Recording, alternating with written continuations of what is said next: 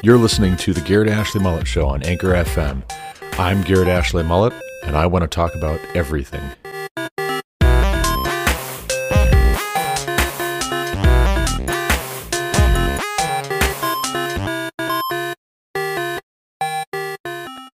And Yahweh said to Moses, "See, I have made you like God to Pharaoh, and your brother Aaron shall be your prophet.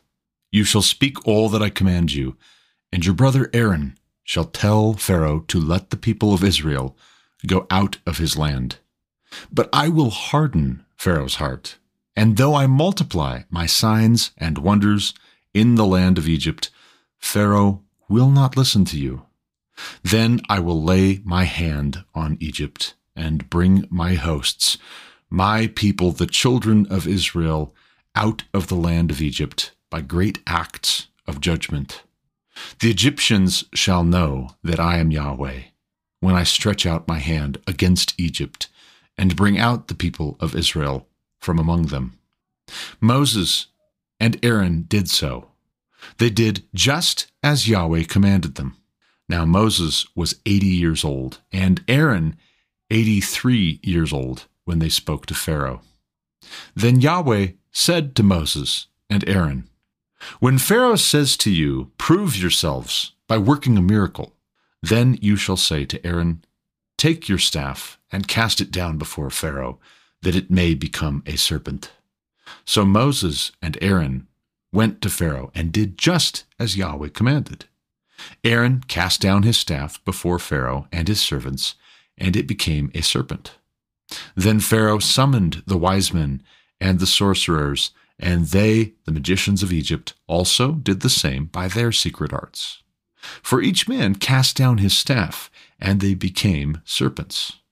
But Aaron's staff swallowed up their staffs. Still, Pharaoh's heart was hardened, and he would not listen to them, as Yahweh had said. Then Yahweh said to Moses, "Pharaoh's heart is hardened. He refuses to let the people go. Go to Pharaoh in the morning as he is going out to the water. Stand on the bank of the Nile to meet him and take in your hand the staff that turned into a serpent. And you shall say to him, 'Yahweh, the God of the Hebrews, sent me to you, saying, Let my people go, that they may serve me in the wilderness. But so far you have not obeyed. Thus says Yahweh, By this you shall know that I am Yahweh. Behold, with the staff that is in my hand I will strike the water that is in the Nile, and it shall turn into blood. The fish in the Nile shall die, and the Nile will stink, and the Egyptians will grow weary of drinking water from the Nile." And Yahweh said to Moses, "Say to Aaron, Take your staff and stretch out your hand over the waters of Egypt, over their rivers, their canals, and their ponds, and all their pools of water, so that they may become blood. And there shall be blood throughout all the land of Egypt, even in vessels of wood and in vessels of stone." Moses and Aaron did as Yahweh commanded. In the sight of Pharaoh and in the sight of his servants, he lifted up the staff and struck the water in the Nile, and all the water in the Nile turned into blood. And the fish in the Nile died, and the Nile stank, so that the Egyptians could not drink water from the Nile. There was blood throughout all the land of Egypt. But the magicians of Egypt did the same by their secret arts. So Pharaoh's heart remained hardened, and he would not listen to them, as Yahweh had said. Pharaoh turned and went into his house, and he did not take even this to heart. And all the Egyptians dug along the Nile for water to drink, for they could not drink the water of the Nile. 7 full days passed after Yahweh had struck the Nile. Then Yahweh said to Moses, "Go in to Pharaoh and say to him, Thus says Yahweh, Let my people go, that they may serve me. But if you refuse to let them go, behold, I will plague all your country with frogs. The Nile shall swarm with frogs that shall come up into your house and into your bedroom and on your bed and into the houses of your servants and your people and into the ovens and your kneading bowls. The frogs shall come up on you and on your people and on all your servants. And Yahweh said to Moses, Say to Aaron, Stretch out your hand with your staff over the rivers, over the canals, and over the pools, and make frogs come up on the land of Egypt. So Aaron stretched out his hand over the waters of Egypt, and the frogs came up and covered the land of Egypt. But the magicians did the same by their secret arts, and made frogs come up on the land of Egypt. Then Pharaoh called Moses and Aaron and said, Plead with Yahweh to take away the frogs from me and from my people, and I will let the people go to sacrifice to Yahweh. Moses said to Pharaoh, Be pleased to command me when I am to plead for you and for your servants and for your people, that the frogs be cut off from you and your houses, and be left only in the Nile. And he said, Tomorrow. Moses said, Be it as you say, so that you may know that there is no one like Yahweh our God. The frogs shall go away from you and your houses and your servants and your people. They shall be left only in the Nile. So Moses and Aaron went out from Pharaoh, and Moses cried to Yahweh about the frogs, as he had agreed with Pharaoh. And Yahweh did according to the word of Moses. The frogs died out in the houses, the courtyards, and the fields, and they gathered them together in heaps, and the land stank. But when Pharaoh saw that there was a respite, he hardened his heart and would not listen to them, as Yahweh had said. Then Yahweh said to Moses, Say to Aaron, Stretch out your staff and strike the dust of the earth, so that it may become gnats in all the land of Egypt. And they did so. Aaron stretched out his hand with his staff and struck the dust of the earth. And there were gnats on man and beast. All the dust of the earth became gnats in all the land of Egypt. The magicians tried by their secret arts to produce gnats, but they could not. So there were gnats on man and beast. Then the magicians said to Pharaoh, This is the finger of God. But Pharaoh's heart was hardened, and he would not listen to them, as Yahweh had said. Then Yahweh said to Moses, Rise up early in the morning and present yourself to Pharaoh as he goes out to the water, and say to him, Thus says Yahweh, Let my people go, that they may serve me, or else, if you will not let my people go, behold, I will send swarms of flies on you and your servants and your people, and into your houses, and the houses of the Egyptians shall be filled with swarms of flies, and also the ground on which they stand. But on that day I will set apart the land of Goshen, where my people dwell, so that no swarms of flies shall be there, that you may know that I am Yahweh in the midst of the earth. Thus I will put a division between my people and your people. Tomorrow this sign shall happen. And Yahweh did so. There came great swarms of flies into the house of Pharaoh and into his servants' houses. Throughout all the land of Egypt, the land was ruined by the swarms of flies. Then Pharaoh called Moses and Aaron and said, Go, sacrifice to your God within the land. But Moses said, It would not be right to do so, for the offerings we shall sacrifice to Yahweh our God are an abomination to the Egyptians. If we sacrifice offerings abominable to the Egyptians before their eyes, will they not stone us? We must go 3 days' journey into the wilderness and sacrifice to Yahweh our God as he tells us. So Pharaoh said, I will let you go to sacrifice to Yahweh your God in the wilderness. Only you must not go very far away. Plead for me. Then Moses said, Behold, I am going out from you, and I will plead with Yahweh, that the swarms of flies may depart from Pharaoh, from his servants, and from his people tomorrow. Only let not Pharaoh cheat again by not letting the people go to sacrifice to Yahweh. So Moses went out from Pharaoh and prayed to Yahweh. And Yahweh did as Moses asked, and removed the swarms of flies from Pharaoh, from his servants, and from his people. Not one remained. But Pharaoh hardened his heart this time also, and did not let the people go.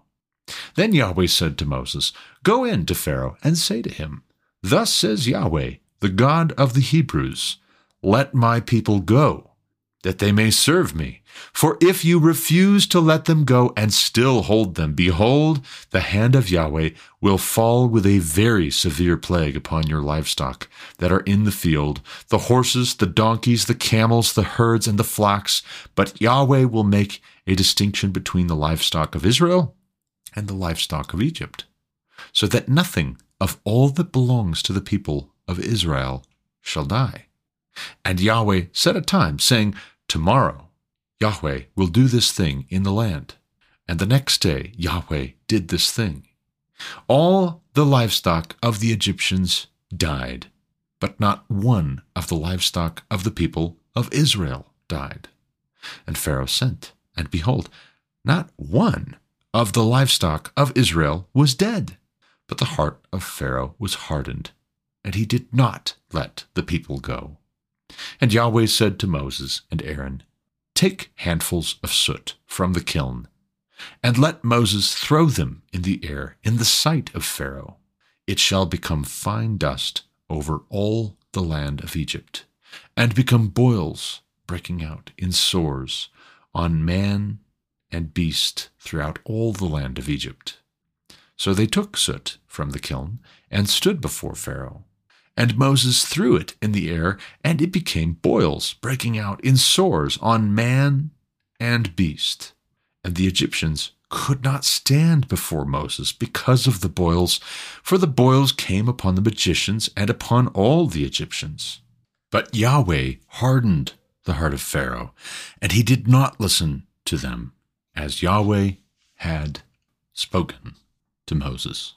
Then Yahweh said to Moses, "Rise up early in the morning, and present yourself before Pharaoh, and say to him, Thus says Yahweh, the God of the Hebrews, Let my people go, that they may serve me. For this time I will send all my plagues on you yourself, and on your servants and your people, so that you may know that there is none like me in all the earth.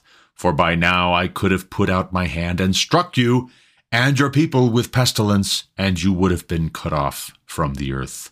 But for this purpose I have raised you up, to show you my power, so that my name may be proclaimed in all the earth. You are still exalting yourself against my people, and will not let them go. Behold, about this time tomorrow I will cause very heavy hail to fall, such as never has been in Egypt from the day it was founded until now. Now therefore send, get your livestock and all that you have in the field into safe shelter, for every man and beast that is in the field and is not brought home will die when the hail falls on them." Then whoever feared the word of Yahweh among the servants of Pharaoh hurried his slaves and his livestock into the houses, but whoever did not pay attention to the word of Yahweh left his slaves and his livestock in the field. Then Yahweh said to Moses, "Stretch out your hand toward heaven, so that there may be hail in all the land of Egypt, on man and beast and every plant of the field in the land of Egypt." Then Moses stretched out his staff toward heaven, and Yahweh sent thunder and hail, and fire ran down on the earth.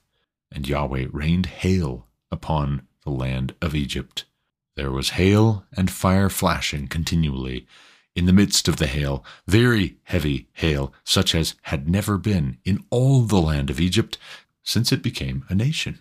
The hail struck down everything that was in the field in all the land of Egypt, both man and beast, and the hail struck down every plant of the field, and broke every tree of the field.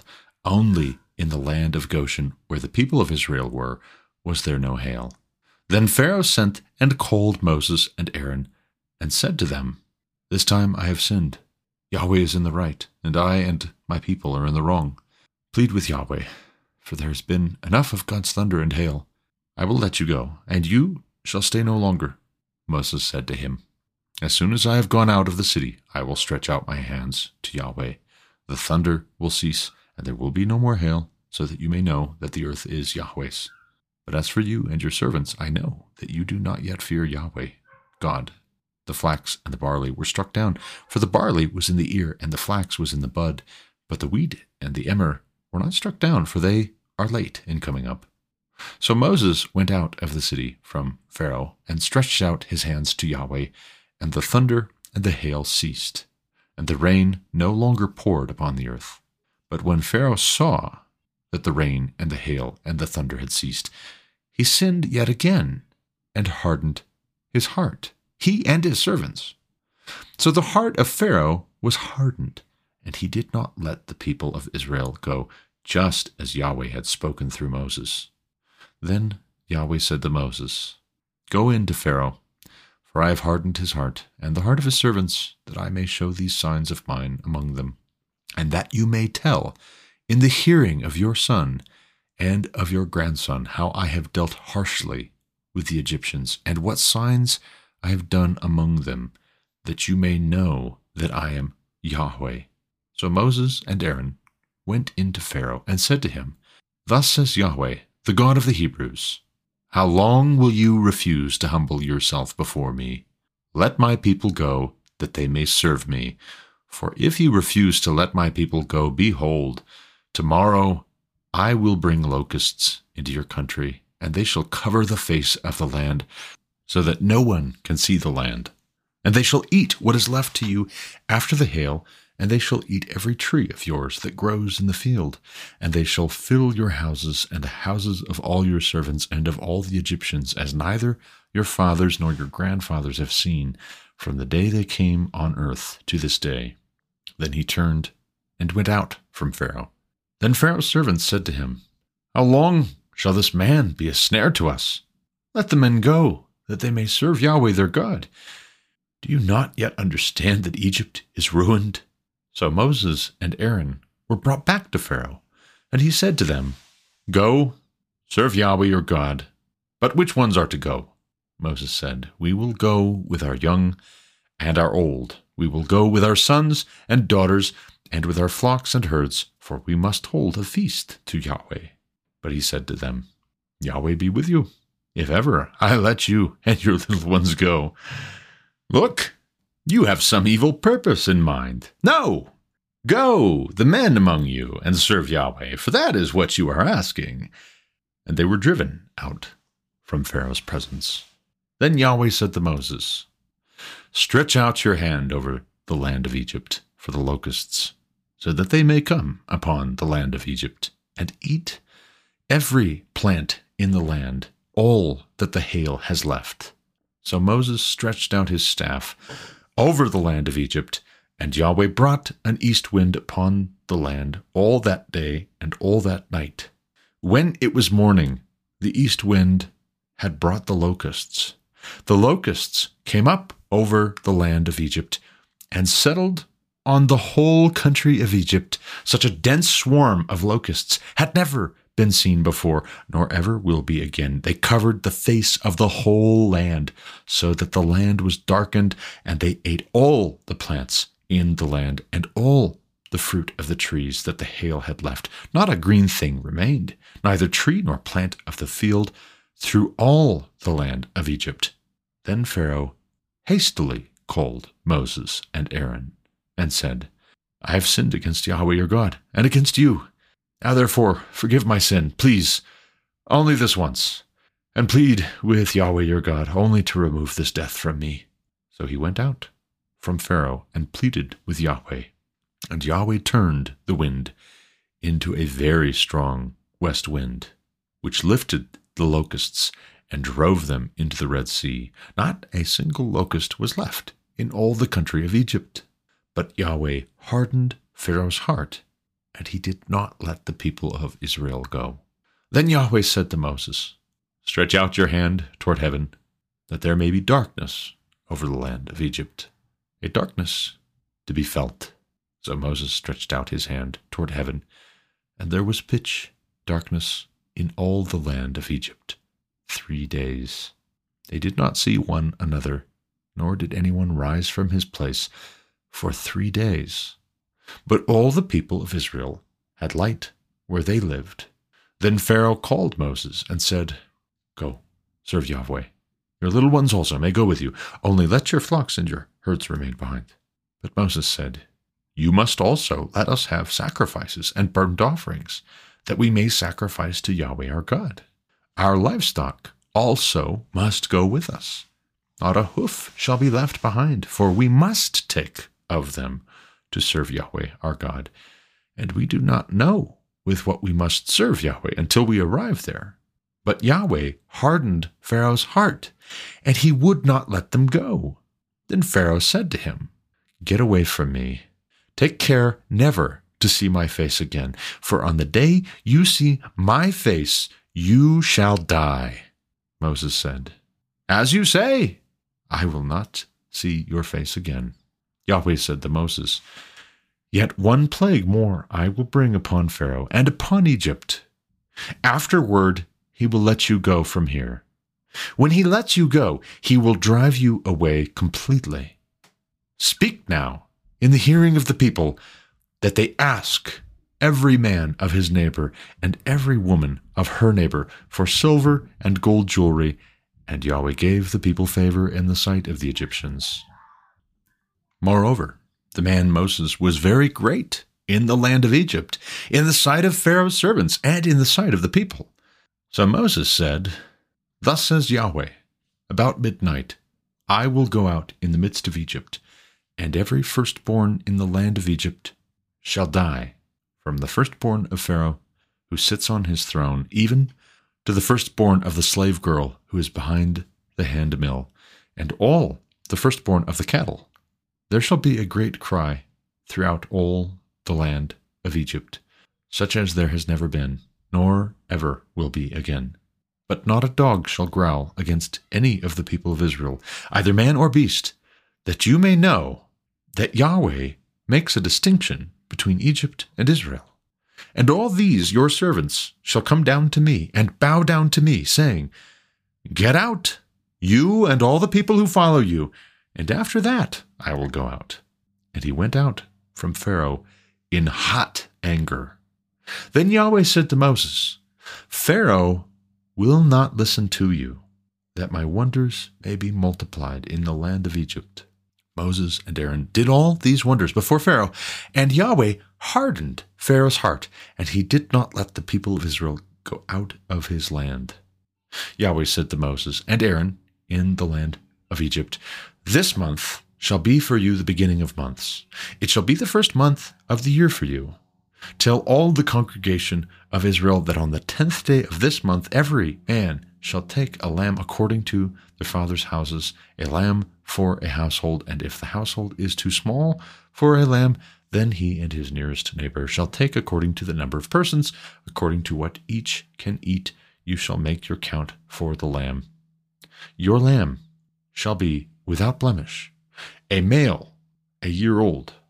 You may take it from the sheep or from the goats, and you shall keep it until the 14th day of this month, when the whole assembly of the congregation of Israel shall kill their lambs at twilight. Then they shall take some of the blood and put it on the 2 doorposts and the lintel of the houses in which they eat it. They shall eat the flesh that night, roasted on the fire with unleavened bread and bitter herbs they shall eat it. Do not eat any of it raw or boiled in water, but roasted, its head with its legs and its inner parts. And you shall let none of it remain until the morning. Anything that remains until the morning you shall burn. In this manner you shall eat it, with your belt fastened, your sandals on your feet, and your staff in your hand.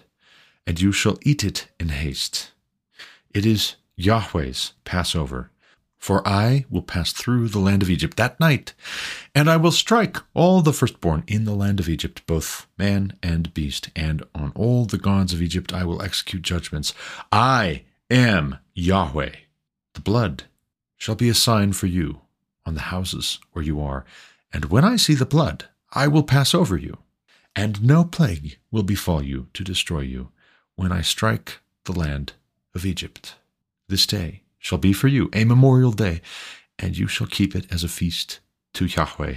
Throughout your generations, as a statute forever, you shall keep it as a feast. 7 days you shall eat unleavened bread. On the first day you shall remove leaven out of your houses. For if anyone eats what is leavened from the first day until the seventh, that person shall be cut off from Israel.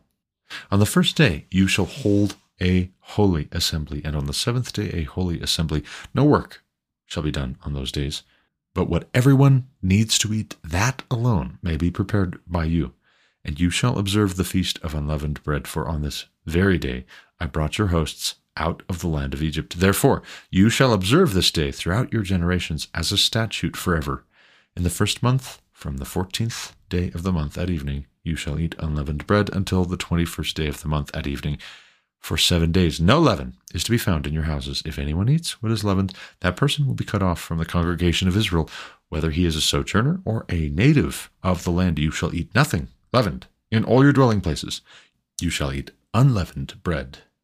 Then Moses called all the elders of Israel and said to them, Go and select lambs for yourselves according to your clans, and kill the Passover lamb. Take a bunch of hyssop and dip it in the blood that is in the basin, and touch the lintel and the 2 doorposts with the blood that is in the basin. None of you shall go out of the door of his house until the morning, for Yahweh will pass through to strike the Egyptians, and when he sees the blood on the lintel and on the 2 doorposts, Yahweh will pass over the door, and will not allow the destroyer to enter your houses to strike you. You shall observe this rite as a statute for you and for your sons forever. And when you come to the land that Yahweh will give you, as he has promised, you shall keep this service.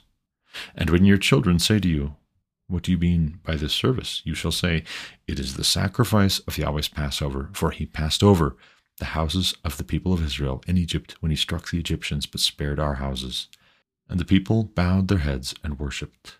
Then the people of Israel went and did so, as Yahweh had commanded Moses and Aaron, so they did.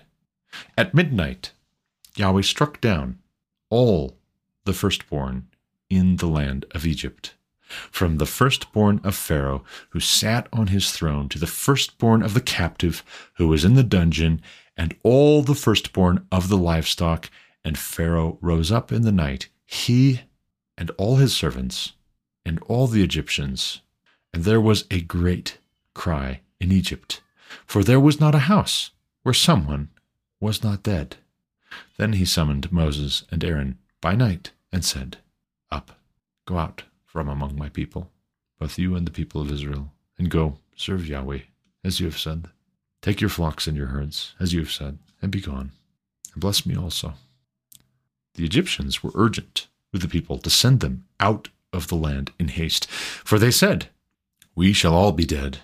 So the people took their dough before it was leavened, their kneading bowls being bound up in the cloaks on their shoulders. The people of Israel had also done as Moses told them, for they had asked the Egyptians for silver and gold jewelry and for clothing, and Yahweh had given the people favor in the sight of the Egyptians, so that they let them have what they asked. Thus they plundered the Egyptians. And the people of Israel journeyed from Ramses to Succoth, about 600,000 men on foot, besides women and children. A mixed multitude also went up with them, and very much livestock, both flocks and herds. And they baked unleavened cakes of the dough that they had brought out of Egypt, for it was not leavened, because they were thrust out of Egypt and could not wait. Nor had they prepared any provisions for themselves. The time that the people of Israel lived in Egypt was 430 years. At the end of 430 years, on that very day, all the hosts of Yahweh went out from the land of Egypt. It was a night of watching by Yahweh to bring them out of the land of Egypt. So this same night is a night of watching kept to Yahweh by all the people of Israel throughout all their generations. And Yahweh said to Moses and Aaron, This is the statute of the Passover. No foreigner shall eat of it, but every slave that is bought for money may eat of it after you have circumcised him. No foreigner or hired worker may eat of it. It shall be eaten in one house. You shall not take any of the flesh outside the house, and you shall not break any of its bones. All the congregation of Israel shall keep it. If a stranger shall sojourn with you and would keep the Passover to Yahweh, let all his males be circumcised. Then he may come near and keep it. He shall be as a native of the land, but no uncircumcised person shall eat of it. There shall be one law for the native and for the stranger who sojourns among you. All the people of Israel did just as Yahweh commanded Moses and Aaron. And on that very day, Yahweh brought the people of Israel out of the land of Egypt by their hosts.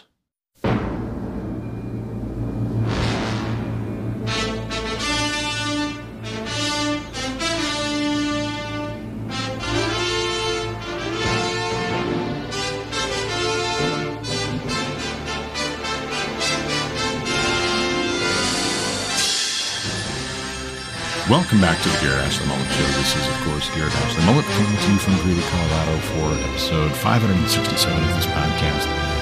Today is Monday, February 27th, 2023, and that right there was Exodus chapter 7 through Exodus chapter 12.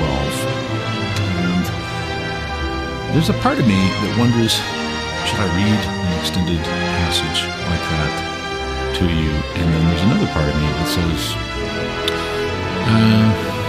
it's my podcast. So if I want to, then I will. And if I think it would be useful to you, and if I think I could better help you, better serve you, better honor God by reading that whole selection in one smooth follow-through golf swing, then I will. So I did, right? So I did. That was 30 minutes, which I very much hope you don't wonder whether it was well spent, because God's word will not return void of power. All scripture is breathed out by God and profitable, and that certainly includes this account of Moses and Aaron before Pharaoh obeying God. Now, what I want to do with the rest of this episode is I want to talk through why this is extraordinary in a way that I don't hear anybody talking about. It's not to say nobody's talking about it, but I don't hear anybody talking about it. And so there's a felt need that I want to speak to and I want to address. So let's just start from the top. There's the fact of Moses and Aaron coming to Pharaoh in the first place. Pharaoh is not some lightweight. And you can tell when you read the whole selection in one fell swoop, this whole back and forth, this whole exchange, which is given to us in an extraordinary amount of detail, actually. You can tell that Pharaoh is not a lightweight. And also, he is not weak-willed. Whatever you can say about Pharaoh, he is not weak-willed. He is very strong-willed. And actually, that's part of why he's in the position that he's in. From his vantage point, probably, up until the very bitter end for him, he's no doubt thinking, I have to be strong-willed. That is why I'm in this position, is because I'm strong-willed. I can't show weakness. If I show weakness, that could be the end of my reign. That could be the end of my dynasty. I can't show weakness in the face of these Hebrews. And also, by the way, this is a multi-generational problem. So it's not some new thing. This has actually been a theme of Egyptian relationship with the Hebrews in their midst for at least 80 years. And how do we know that? Well, we know that because when Moses was born, his mother hid him because the decree from Pharaoh was to kill every baby boy born alive to the Hebrews. All the Egyptians in all of Egypt, if they found that a baby boy had been born to the Hebrews, they were commanded by Pharaoh to throw that baby boy in the Nile River and to drown that baby boy. And obviously, it wasn't an idle threat. Otherwise, Moses' mother would not have hid him for 3 months before putting him in a basket, painstakingly, lovingly sealing that basket and setting it in the Nile and hoping for the best, surely trusting that the Lord would protect Moses, which the Lord did. As you may remember, Pharaoh's daughter at the time, not the same Pharaoh, but the Pharaoh at the time, Pharaoh's daughter hears this baby, finds this baby as she is in the river bathing, and she decides to take this baby in.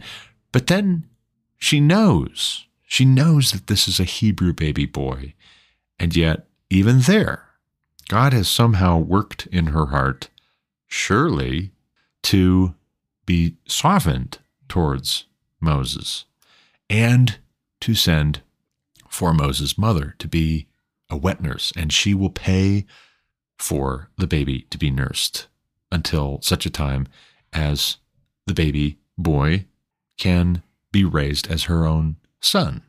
And so you look at this and you think to yourself, what in the world is going on?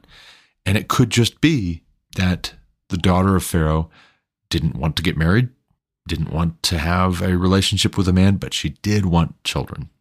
It could be that she did have relationships and she did want to have children and she was trying and she couldn't because she was infertile. We don't know. Or if you caught the detail, I missed it because I was focused on other things.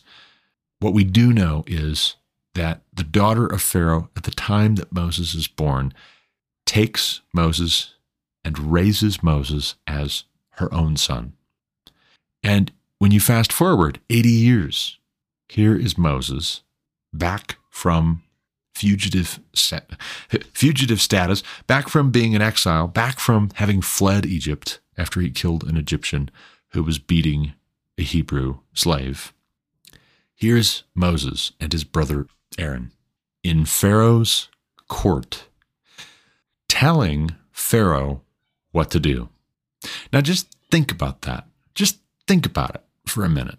Here are 2 Hebrew men, advanced in age, telling the king what to do. Where do they find boldness sufficient for the task? It's very simple. A higher king has told them to deliver this message. The king above all kings, the God above all gods, has sent them.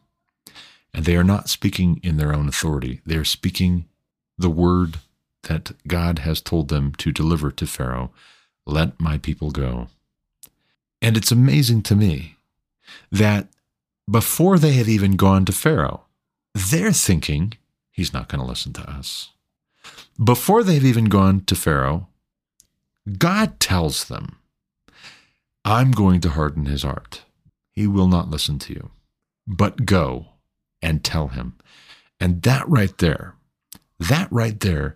is a crucially important lesson we need to learn if we are God's people and we would be doing God's work here and now. That is a crucially important lesson we must learn. Now, I wonder to myself, taking a step back for a moment from reading Exodus and briefly surveying what it is that we just read and its implications, there's a part of me that thinks you might be wondering whether I'm about to make this political. And what I have to say to you is this is political. I'm not making it political.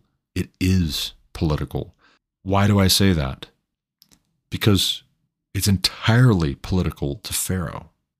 Realpolitik is at least half the reason why Pharaoh keeps saying no. Despite signs and wonders, no.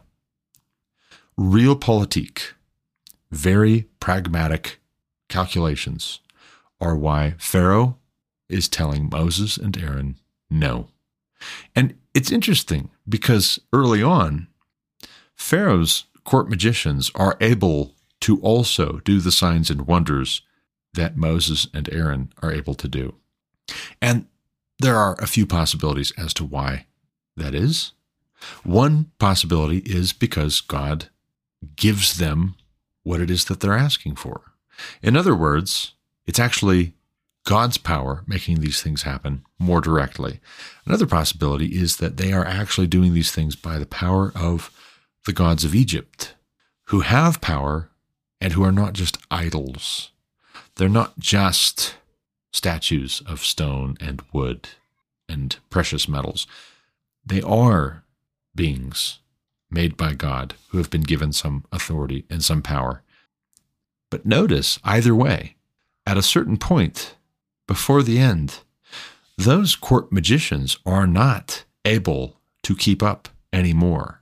And so what has happened clearly is that either God has stopped giving them what they want by his own power directly, or he has stopped the ability of the gods of Egypt to answer the prayers and the incantations of Pharaoh's court magicians. They keep doing the same thing they've always done. It has always worked, or it was working at least up until 5 minutes ago, but God stops their ability to have success. And I think that part of the reason for this is because early on, when Pharaoh's court magicians are able to perform the same signs and wonders Moses and Aaron are, that is part of how God is hardening Pharaoh's heart. I think furthermore, Pharaoh's heart has already been hardened sufficiently by the time God stops the court magicians from being able to keep up with Moses and Aaron. Pharaoh's heart is already hardened sufficiently, and so this is a cumulative thing. It's not like he is starting back fresh with each successive sign and wonder God is performing through Moses and Aaron. And that is very, very interesting to realize about God. Not the only thing, but that in particular is very interesting to note about the character and the ways of God, the ways in which God works to accomplish his purposes and to fulfill his promises and to accomplish his will. It's very interesting that he is working in pragmatic ways himself, knowing that if he does this, the result will be that, but working through pragmatic and practical setbacks, or even sometimes success. Don't miss that. Don't miss that sometimes God works through success as a way of judgment. Because if you know that the thing is wrong and you do it anyways, and there are no consequences, the entirely normal, expected response is you will say, well, nothing bad happened. It worked. And you will get rewarded. And your brain, your mind, your heart, your will learns a lesson there. But if you knew that it was wrong and you knew that it was disobedient, is that a good thing that you were rewarded there? Or is that part of the judgment that you are under? That now you're locked in. Now, in some sense, you're chained to that disobedience. And if you're going to be more and more and more disobedient until the end, that is not a happy thing. That's actually a terrifying thing, and you should be very afraid. But Pharaoh's not, because he's being made an example of. He is potentially the most powerful man in the known world at this time, and God is toying with him publicly, not just for all contemporaries to see in that time, but for all time. So long as we have the book of Exodus to read, we also are privy to the way that God has hardened Pharaoh's heart here. Even though he is sending Moses and Aaron to tell Pharaoh, let my people go, God is also hardening Pharaoh's heart so that he won't listen. And that is not a surprise to God, that Pharaoh will not listen. Let me ask you this, friend. Which would you rather? To be rewarded and led along to certain destruction, or to get some correction in a timely manner and avoid a bad end or a worse fate, a higher cost down the road? Which would you prefer? Because speaking personally, I should rather get correction or negative consequences now or suffering now for a greater security, maybe even a greater reward in the long run. That's my preference. There's a great book you might check out if you struggle with self-control, The Marshmallow Test. And the big idea is researchers have studied young children when they are offered a opportunity to either eat a marshmallow on a plate now or wait until the researcher comes back into the room after on cue as part of the test, leaving for a few minutes. If they wait, then they get 2 marshmallows. How would it be if you had a whole bunch of marshmallows and you can eat them now, but we're going to tell you on the front end something bad is going to happen to you if you eat these marshmallows, just so you know. But you can eat them. Each one of them will be delicious, except if you know that at the end of those marshmallows comes some undefined penalty or pain or punishment.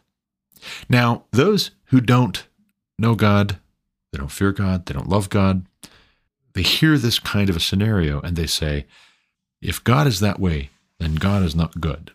To which I would reply, says who? Who are you? Who am I to say whether God is good? As it would seem, the one with prime of place to say who is and is not good is the one who made the universe. We think rather highly of ourselves, don't we, if we say God is not good. No, God is good. We, on the other hand, can only be good by God's grace. And so that should be our prayer. But note here, lest we over-spiritualize this to the exclusion of the practical and, yes, dare I say it, the political. Not just personal, not just individual, but corporate. And, yes, political. Look at what Moses and Aaron tell Pharaoh. It's not just let my people go, as if liberty is in a vacuum. It is not just freedom for freedom's sake. Let my people go, God says, so that they may serve me in the wilderness. Our forefathers here in the United States of America understood that once upon a time, and we have forgotten it. And if we would have redemption, and if we would endure, if this country would persist, even for a generation or 2 more, we must remember why God told Pharaoh to let his people go.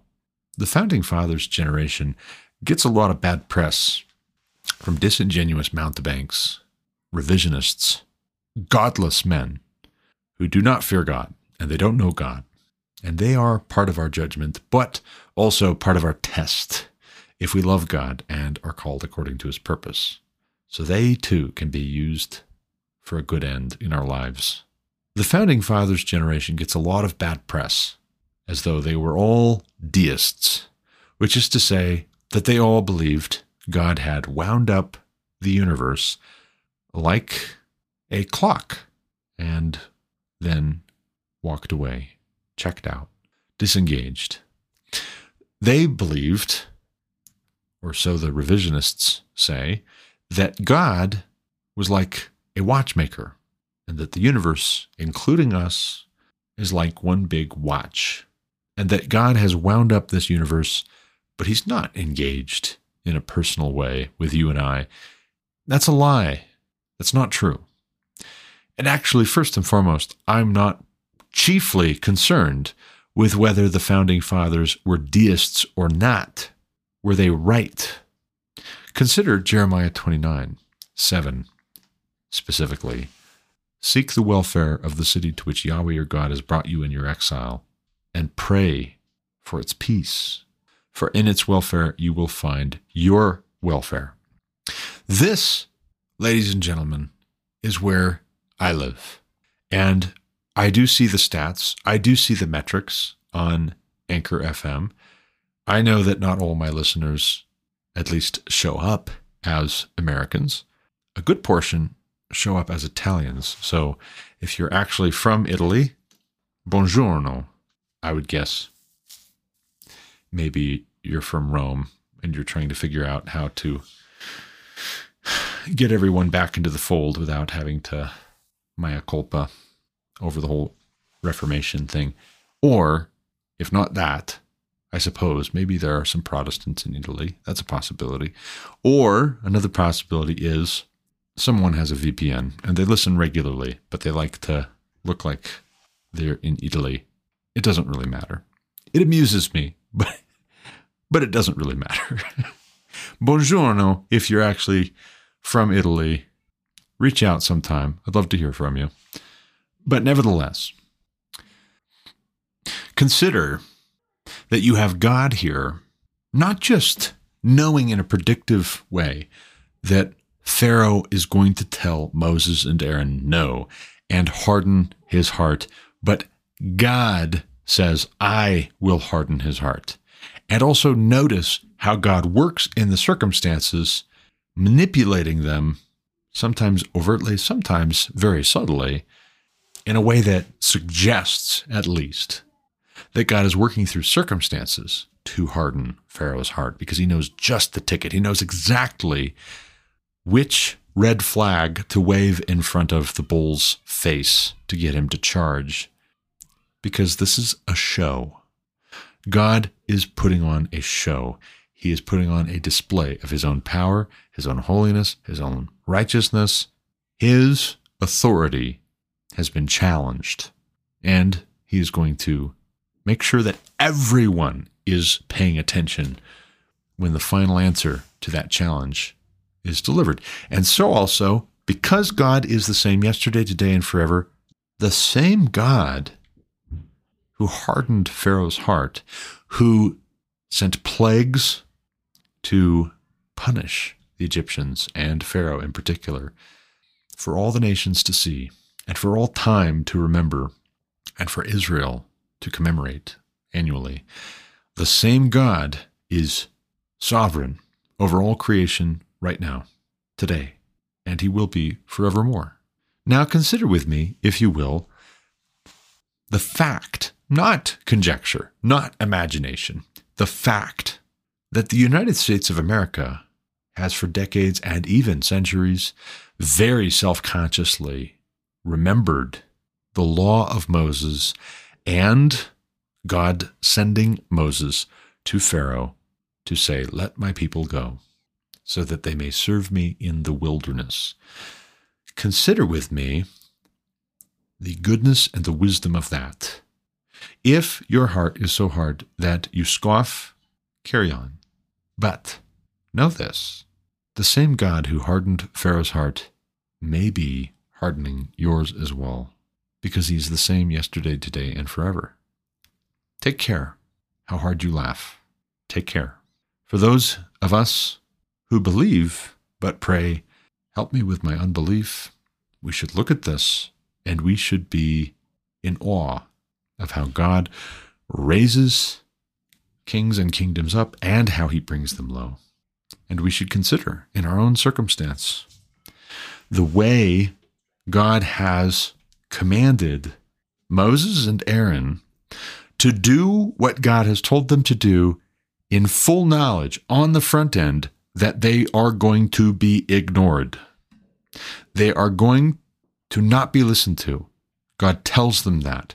It is not an uncertainty. It is not a roll of the dice. It is not a coin toss. They know it.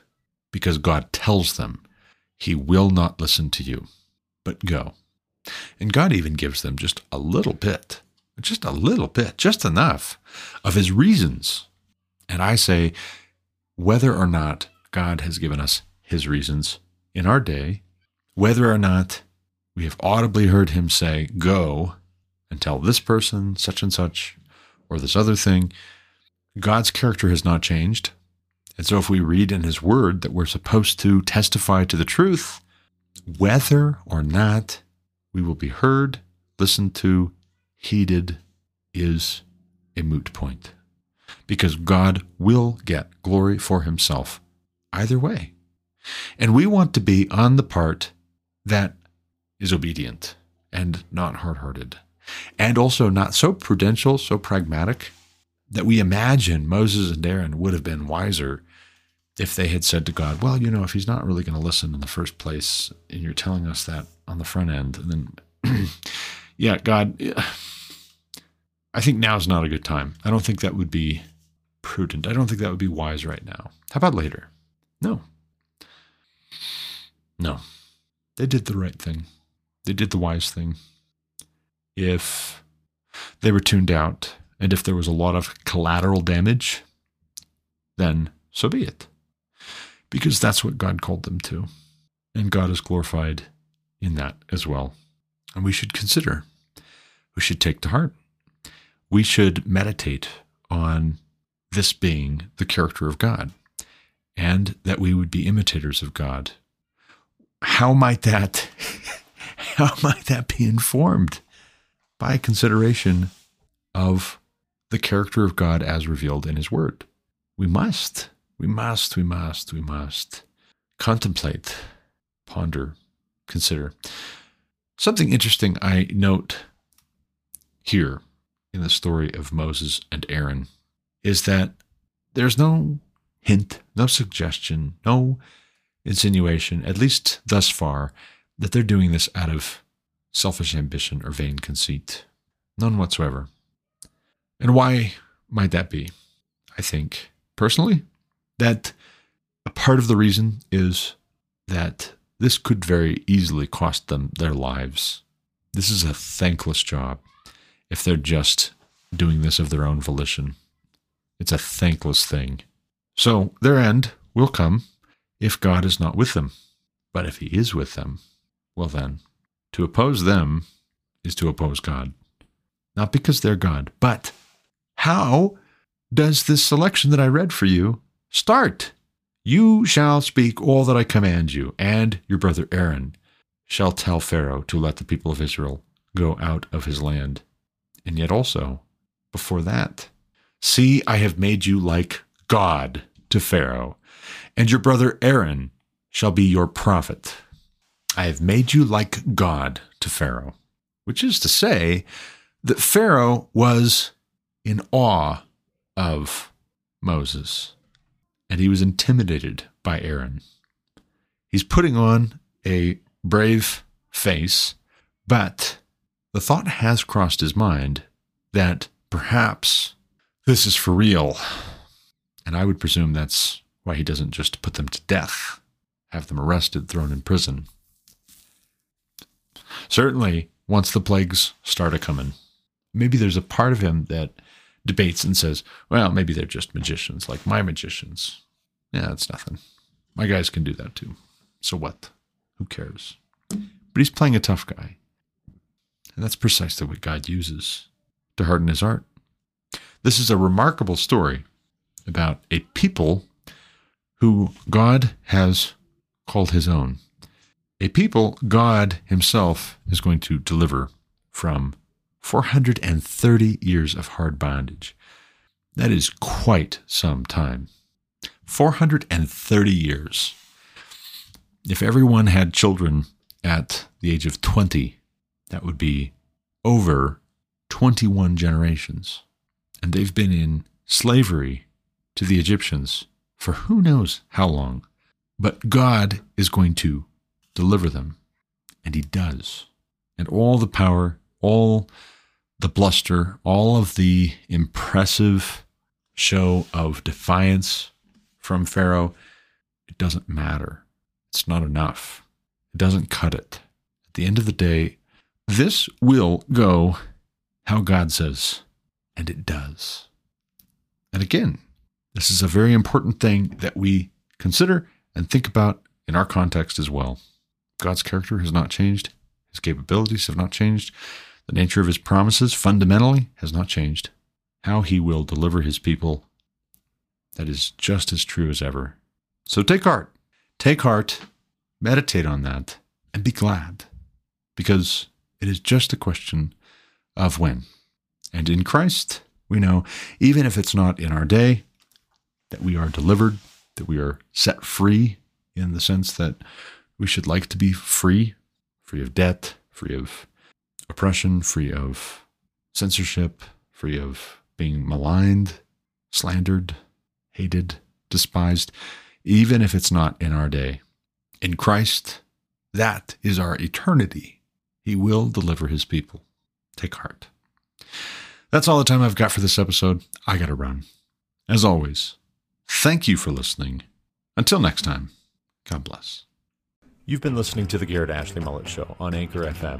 For more content like what you just heard, subscribe to this podcast on Apple Podcasts, Google Podcasts, or Spotify. Also check out thegarrettashleymulletshow.com to subscribe to email alerts when new episodes are published. As always, you can reach me with any comments, questions, complaints, objections, or insights at garrettashleyMullet@protonmail.com.